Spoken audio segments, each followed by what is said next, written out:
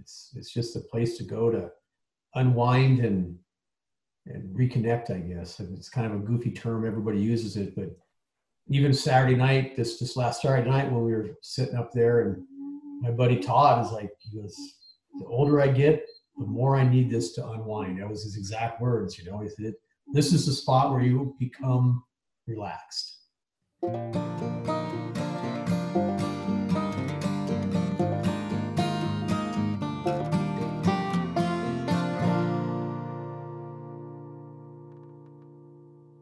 Hey Wildlings, this is Britta Meyerly with Friends of Scotchman Peaks Wilderness, here to introduce our latest podcast episode. In early October, I had the opportunity to chat with a couple who spent a lot of time together exploring wilderness areas on horseback. As we talked about how they both became interested in the outdoors as kids, there was a common thread: Louis L'Amour. Find out how Alan and Jesika Harper started their love of wilderness on this episode of Your Wild Place.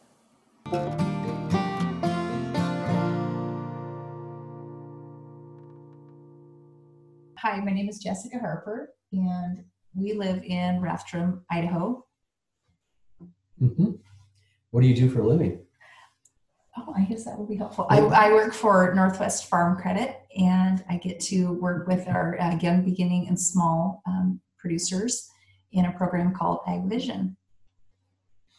Yep, and I'm Alan Harper, and I'm a forester by trade. I'm now the resource manager for Idaho Forest Group and help manage the timber department for the 6 sawmills that we have throughout Idaho and Montana.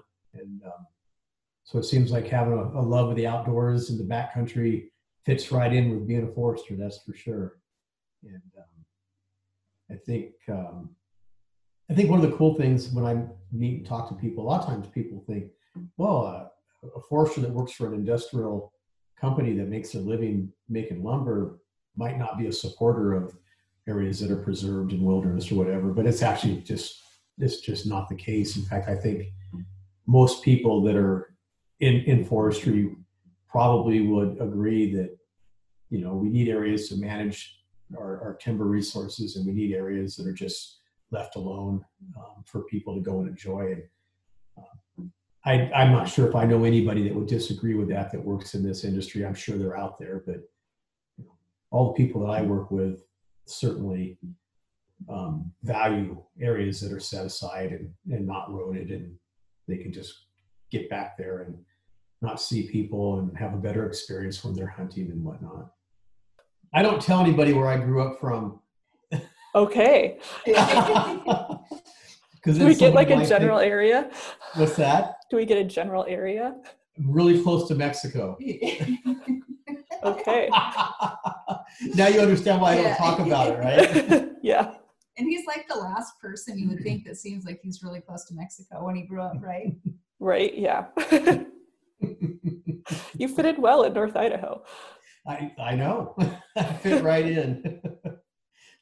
You know, we can talk about it. Like for me, you know, I grew up, I guess I would say, in the city, but my parents were very much into vacations, family vacations, and going places in the tent and in the little travel trailer that we had. And I could just remember as a little kid, I mean, we went everywhere. And I guess back in those days, you know,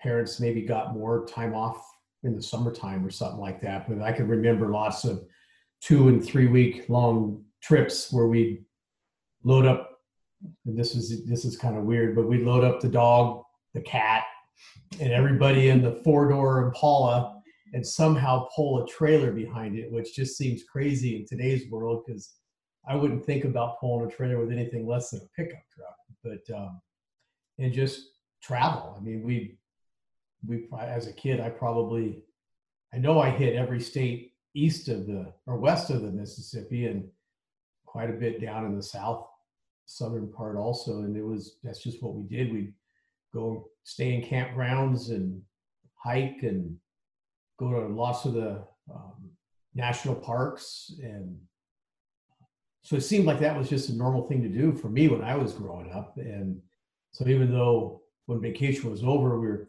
somewhat in the city, although we were in the rural part of town, and within 10 minutes you could ride your bike into an orange grove somewhere and go get lost or whatever. It felt like you were out in the middle of nowhere. But if you look back on it, it still was definitely a city. Although I look at Kootenai County now, and it's probably more of a city than where I lived when I was a kid, probably. Mm-hmm. It's just how things change. But yeah, I mean, so like I say, for me, it was lots of family vacations. And then when I got to where I was, in my early teenager years, my parents didn't really like to do backpacking too much. We did a little bit of that. I don't think my dad was into hiking with stuff on his back all that much. But when I got a little bit older, not 16, still probably in that 13 to 15 range, I had friends whose parents would do that. And so we'd start doing some backpacking and get back into the backcountry. And back then I couldn't tell you what a wilderness was versus just a forest, because to me, they were all the same. It was just a place you went where there wasn't very many people and you saw cool stuff. But I guess if I look back at it now, we probably even did some backpacking in, by then it would have been, because I would have been old enough to where there would have been wildernesses designated by then. And but in the Eastern Sierras and some of that part of the world, we would go and hike into. And then when I was 16 and started driving, me and several of my buddies liked to do that kind of stuff. And so we would just take off and go for a week trip or whatever, or week and a half trip in the summertime and drive off someplace and throw our backpacks on. And it was mostly all done in the Sierra Nevadas. On the eastern side of the Sierra Nevadas is kind of the area that we would go to. And, it's funny, I can't imagine very many parents today telling the 16-year-olds, yeah, we'll see you in a couple of weeks. And there was no such thing as cell phones back in those days. And so nobody even know where you're at all. And so crazy. It is just, it's just so different, where things are today. And I remember one trip, me and my buddy, I think it was Richard, but, we got out of the car and hiked up from the eastern slope and actually worked our way up into Yosemite Valley. So we got up all the way top and down into the Yosemite Valley a little bit and looped around and came back out to Highway 395, but we were quite a long ways north of where our car was at. And like, wow, what are we gonna do? And we hitchhiked back to our car. and I can't even imagine doing that today, but it was kind of like, yeah, somebody will hopefully pick us up. And they did. And otherwise it would have been probably another 5 days of hiking down the highway to get back to your car probably. And we didn't even think about it. It was kind of like, yeah, we're going to go hiking. And then, oh, wow, we came out and there's nothing here to get in to drive. But I think for me, that's obviously where my love of the outdoors and today that translates into wilderness a lot, definitely came from. And as I went through college, went to forestry school. And so that was all outdoor kind of stuff that we did. And it just never really stopped. It was always associated with when you go on a vacation, even as a kid or all the way up till today. To me, vacations weren't, let's go to Disneyland or let's go to Hawaii or something. Vacation was always, let's go to the mountains or go to the desert. And it was really, it just seemed weird to say, I'm going to take a vacation and go someplace where there's a gazillion people around you. And that is like a vacation to me. It almost seems like torture. And so, that's kind of for my part of this. So when I was thinking about Alan's stories about when he was little and how cool it must have been to have the ability to go see all those places far away from here, places I haven't even seen still today as an adult.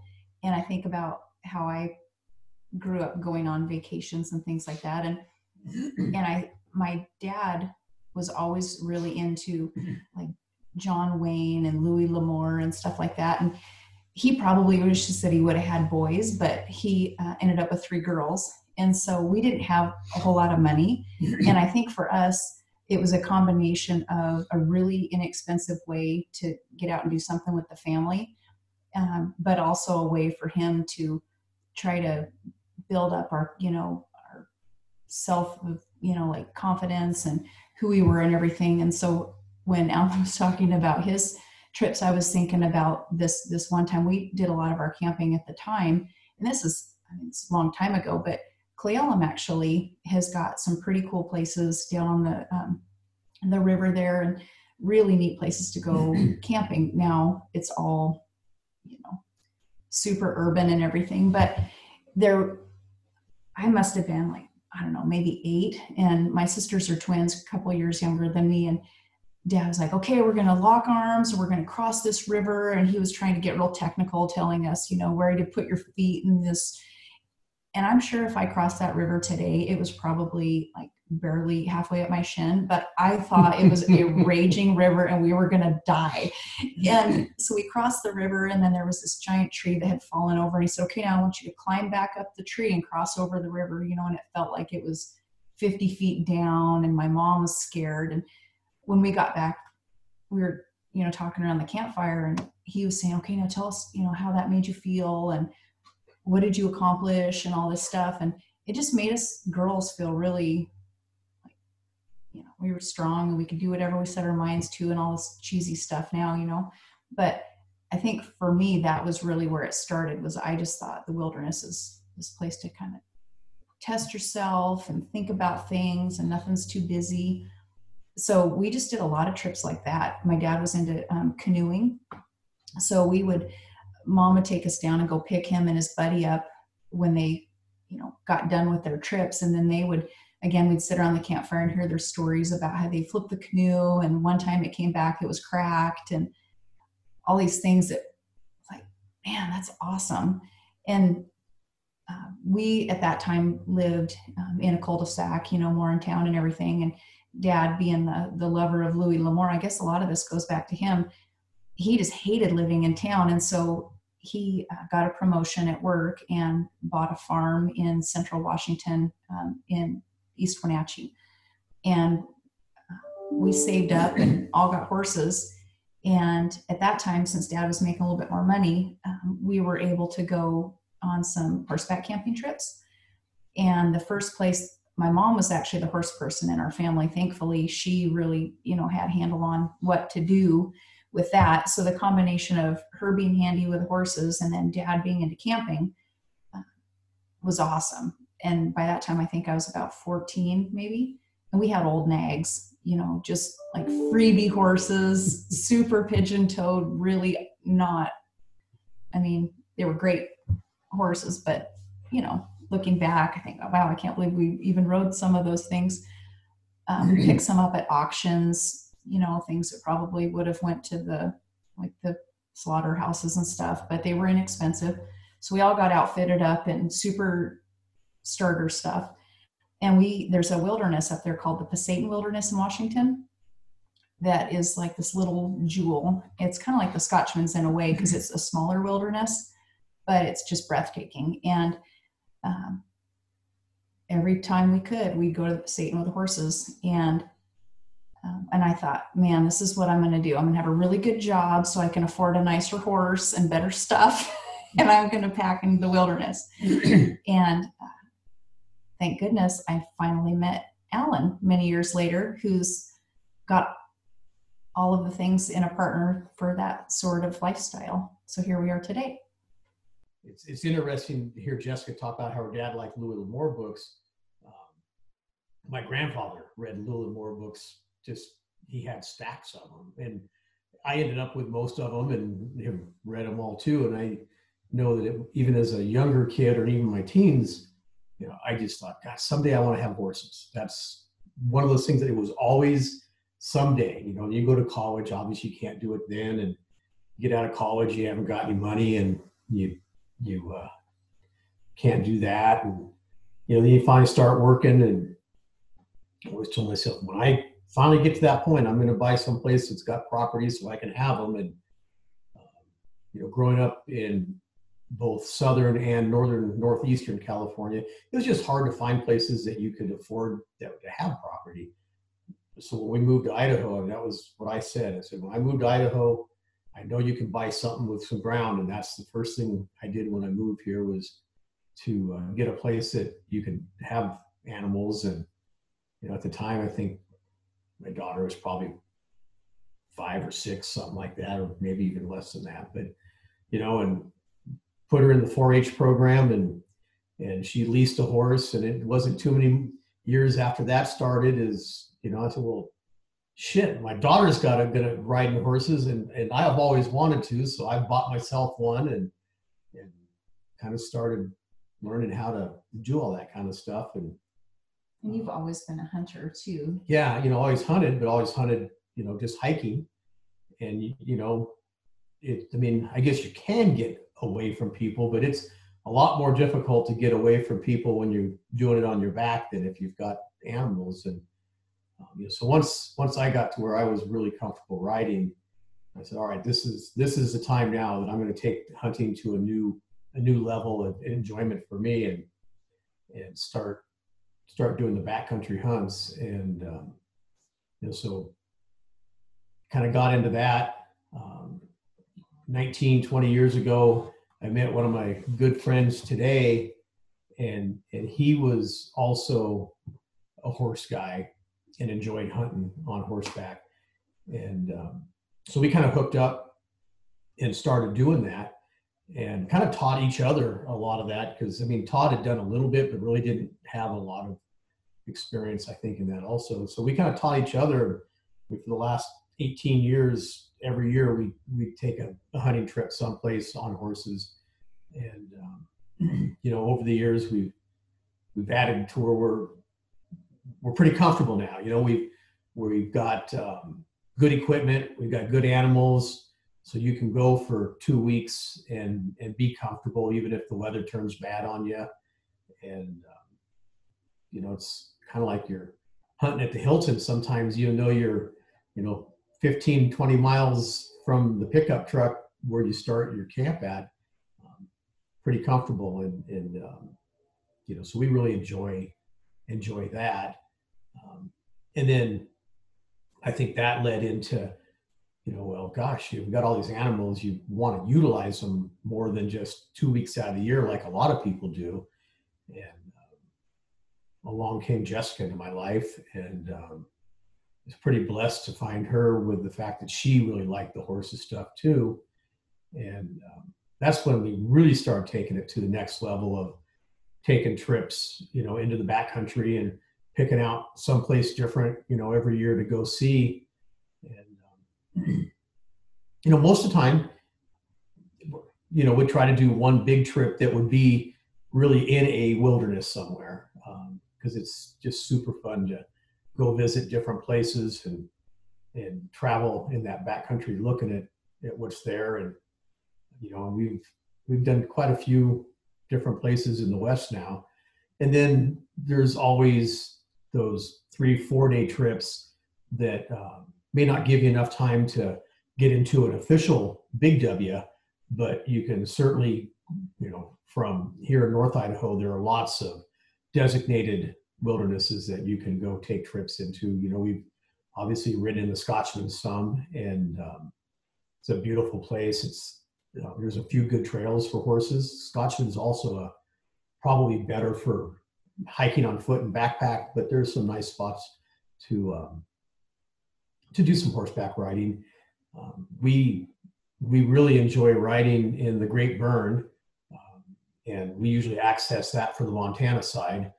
But in fact, we spent Labor Day this year, 4 days over Labor Day, or 5 days, whatever it was, riding there. And that's a spot that we really like, because in 3 hours from our house, we can be at the trailhead and get back up into that country.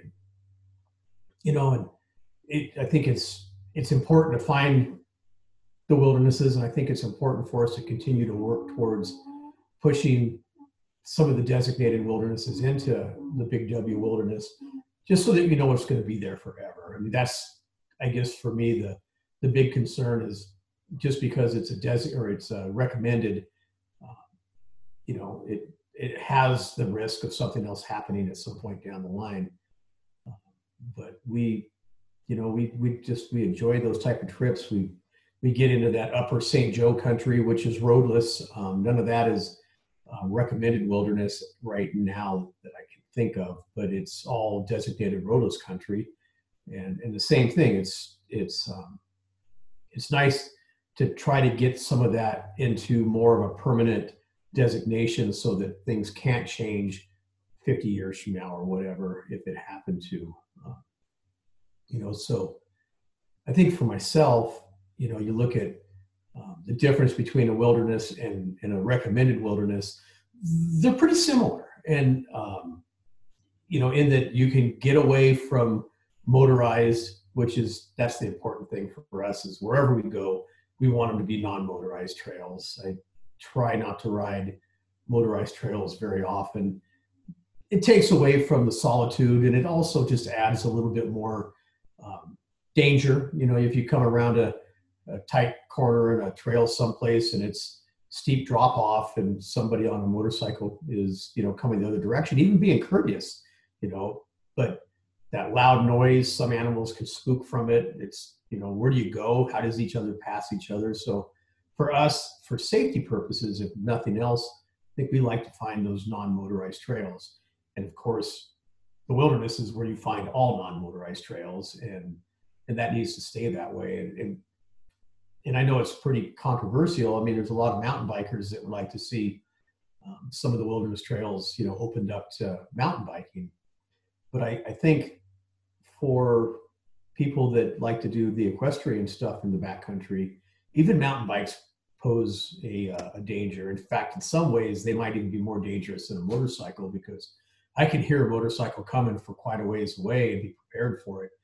But when a mountain bike comes around a corner and it's silent, there's going to be a collision. And he, our son, he gets it too. He's really into mountain biking and does a lot around here. And he's one of those, GoPro on the helmet, super fast, like just, and a lot of those guys, they wear and gals wear earbuds, so they can't really hear, and they're just doing their thing. And I mean, even he agrees, it kind of makes sense to everybody has their own area, and then there's no worries. They can do what they want to do. We can all, we like to bring some of our elderly family. I mean, my Uncle Bob, who's since passed, he's had several run-ins up on Canfield with mountain bikes that were, just what I described, where there was an accident. And we want a space for everyone, but just it makes it easier when there's some separation there. Yeah, it is. It's good to,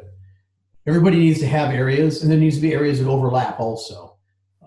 I'm not saying that every trail needs to be non-motorized, but I think there does definitely need to be that non-motorized out there for those that want the quiet or want the safety and not worry about an accident. And the accident can go both ways. It may not be, it could be the person on the bike or the motorcycle that gets hurt because they come around a corner and they're like, oh shoot, and they lay it down and off the trail they go or whatever. So it can go both ways. And I just think that safety is a pretty important part of that, which kind of comes back to why we do enjoy taking our big trip usually every summer into a wilderness area somewhere. And that's just where you get the complete solitude, quiet. You're less likely to see other people. You hear wolves. You hear wolves. You might get to see a grizzly bear, and it's stuff like that people don't get to see very often. You should tell her the funny story, because we keep it funny. We're going on a trip next weekend. We're going to be gone for 10 or 12 days, and he packed in a bunch of pellets yesterday with a couple of friends when I was watching the grandkids. And tell her about the Krusty's experience. Yeah, so we weren't in a wilderness. We were in just in a roadless area, or non-motorized area, roadless. We were up above the Salmon River, just outside of Riggins, 6 or 7 miles upriver, and then took a trail up into the high country. So we were we were up at about 7,200 feet this weekend, and neither one of us had really been there. So we had 3 riding animals and 4 animals packing gear with us, and like, well, I don't even know where we're going. We just know we're going up here somewhere, but we got to find some place that's got water and flat enough to put a tent. And after about 8-9 miles back in, we finally, it was the first water we found. We found a pretty nice creek, and it was a flat area. So we thought, well, this will be our camp. So we've got camp all set up. And we thought, well, we got a little bit of time before it gets dark on Saturday. Let's just take a little bit more of a ride. And so we rode, and it turned out we only went like another half a mile or so. And we ran across, there's an outfitter that must be outfitting in that area. And we ran across the outfitter camp. Nobody was there because season doesn't open, for another week and a half. And as we were coming up to the camp, it's a pretty good sized camp. We had a lot of wall tents set up. And the first thing I saw as I come up the trail is a couple of beer cans. I thought, what a bunch of pigs, It just irritates the heck out of you when you're that far in the middle of nowhere. And I mean, I don't care if they have beer, but don't leave them on the ground. And then Leave no trace. Yeah. Well, then we come around a corner, and if you've ever been to Costco and bought the big giant bag of Krusties, the big blue bag of Krusties pancake mix, there's a big Krusties bag just shredded and pancake mix everywhere. And I thought, well, that's weird. And then we just went a little bit further. We thought, let's ride into their camp and see if anybody's there. And then it became obvious a bear just destroyed their wall tent, their camp. I mean, there was peanut butter jars, potato chips, jerky, you name it. It looked like an old dump site that you would find from back in the miner days. Just we didn't go in their tent, but I peeked around there, and you could see that it had kind of tore the flap open, and he'd spent some time inside their tent. And they're going to be pretty disappointed when they come in with some clients, and first thing the clients are going to see is this just absolute dump. But they ought to be practicing, safe food storage in the backcountry, especially when now we're going to go up there, and there's going to be a bear like, hey, what do they got? I'm going to camp number 2. Well, yeah, because I mean, our camp, as it turns out, you put a 1.5 mile from there, and it's like, oh, we had everything set up, and we're not going back for a week. And I kept my sleeping bag. I was like, you're not taking my sleeping bag.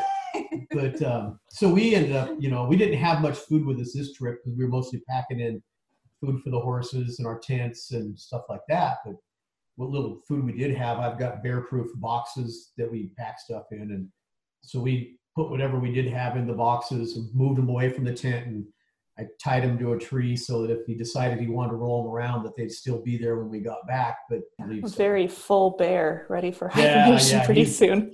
He's going to have a cholesterol problem. I could just see him. Pancakes. I wish there would have been a video. Just probably rolling around with the bag, like. Oh yeah, I mean, it was just scattered. I mean, I'm sure he thought that peanut butter was just amazing stuff. Oh my gosh. Yeah. Now it's got a taste for it. I know. Yeah. Well, yeah. And there's a problem he probably will always continue to come back there unless they have to, do something about it. But well, it reminds me of like when we took a rafting trip down the main fork of the Salmon, and they were, on the polar opposite end of outfitter. They were so classy. I mean, everything was the best meals, fresh fruits and vegetables, 3 meals a day, toddies at night. And when we left, they pretty much did everything but rake the beach. I mean, there was not a sunflower seed shell left on that beach, and hundreds of people go through there, but you'd never know it. So there's a ton of good outfitters out there. But his story when he got home yesterday was like, oh my goodness. Obviously on more of the rookie level of professionalism. It was as bad as I've seen in a camp. I don't know if I'd ever seen that before, and I've run across a lot of camps out there, and it pretty crazy, that's for sure. But it's still the spot we like to go, and it's fun with us with our hunting camp is, we like to go just see different areas. So this is a spot we've never been to before, and hopefully we'll get it figured out and get a few elk while we're up there. But at the end of the day, sometimes just spending 8 or 10 days in the country hiking and whatnot is it's worth it also. It's pretty darn fun. There's no question about it. I mean, you can ruin a wilderness with too many people, but at the same time, I think that we're better off to get as many people in the backcountry as we can to appreciate it. Because if they appreciate it, then they're going to be a supporter of that kind of stuff. But if there's, you've read it and you've heard it, if there's no trails in, then it doesn't exist to a lot of people. You guys were talking about, Alan, you're talking about your daughter and how she got into 4-H when she was little and into horses, and that kind of got you into horses. And Jessica, it sounds like Austin is into mountain biking, but also goes on pack trips with you. What's it like getting your kids out there and having them kind of experience something that you get to pass down to them, I guess?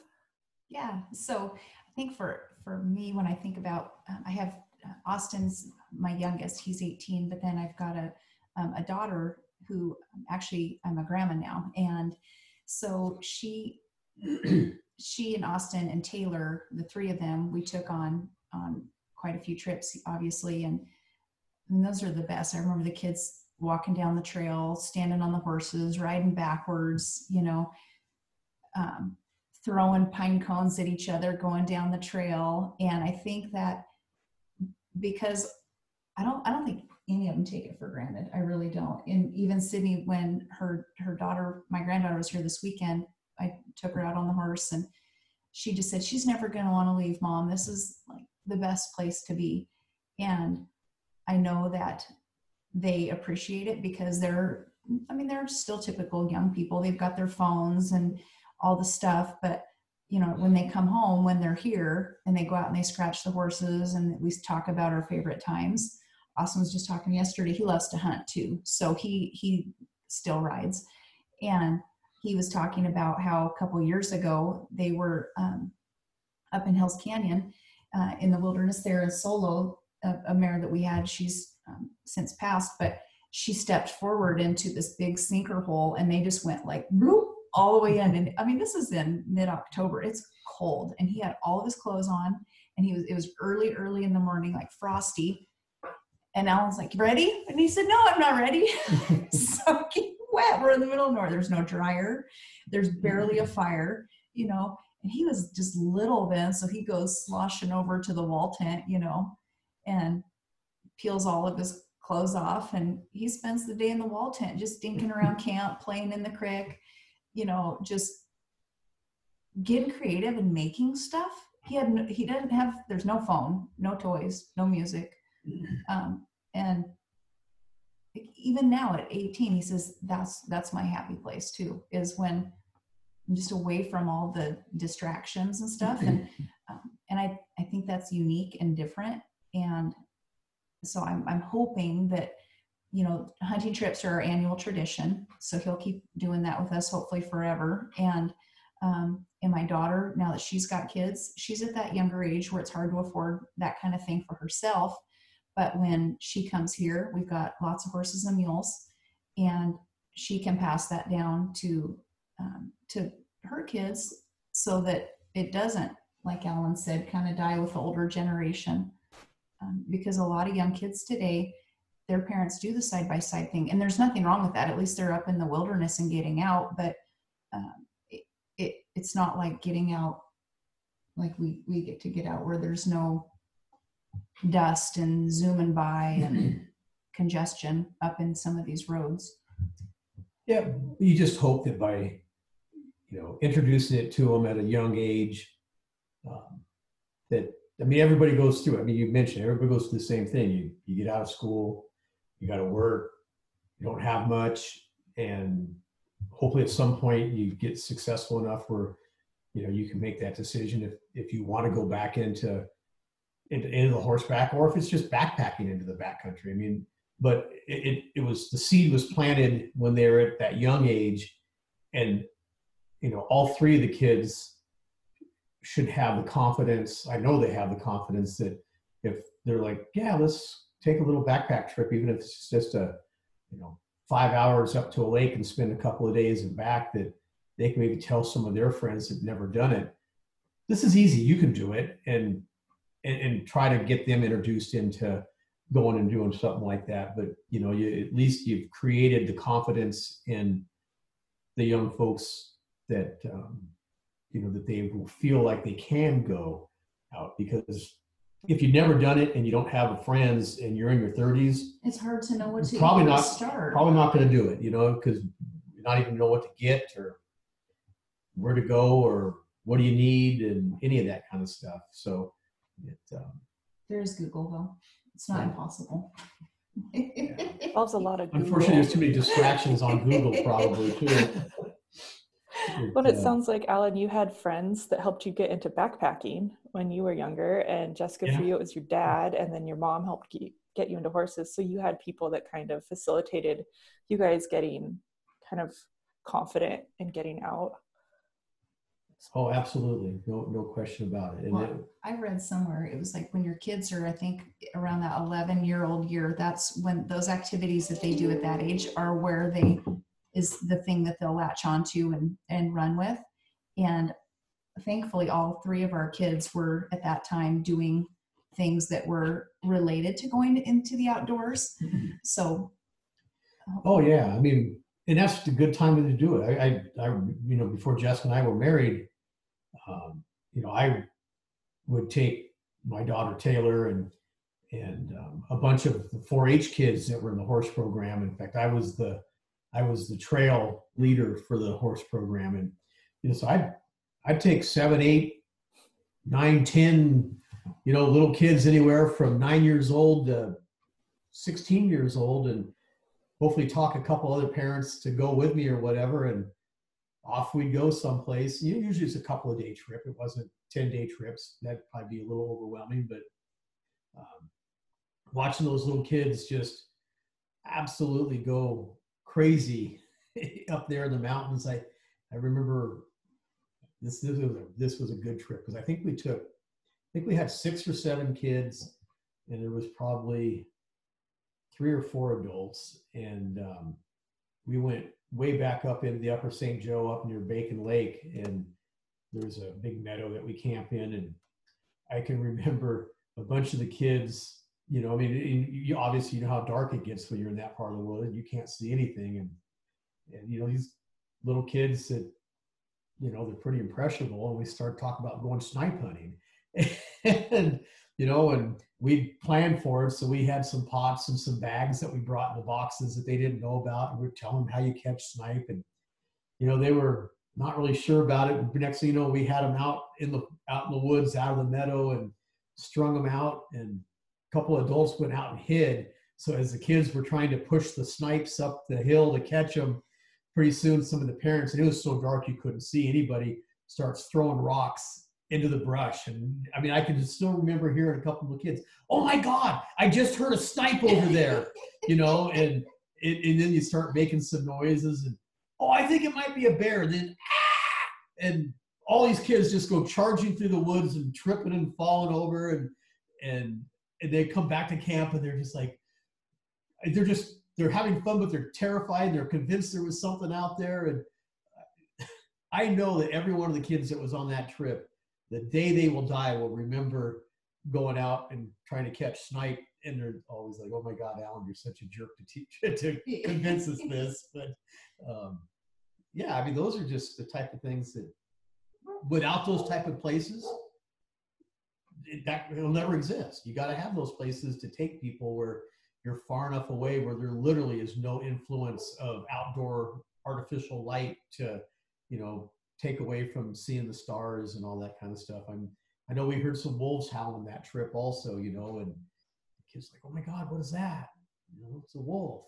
And they huddle around the fire, and then pretty soon like, "Well, that's really pretty cool." And you need those places, and that's what wilderness is all about, because it's preserving those places forever.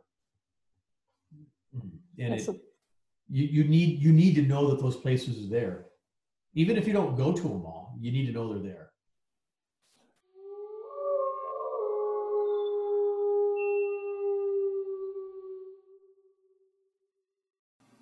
Thanks for listening to this episode of Your Wild Place. presented by Friends of Scotchman Peaks Wilderness. For more information about the Friends, visit our website, scotchmanpeaks.org. This episode featured Alan and Jesika Harper, and me, Britta Meyerly. It was edited by Henry Jordan. The Your Wild Place theme music was written and performed by Ben Olson and Katie Archer. Would you like to be featured on Your Wild Place?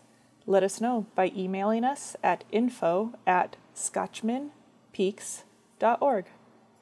Never miss an episode by subscribing to Your Wild Place wherever you listen to podcasts.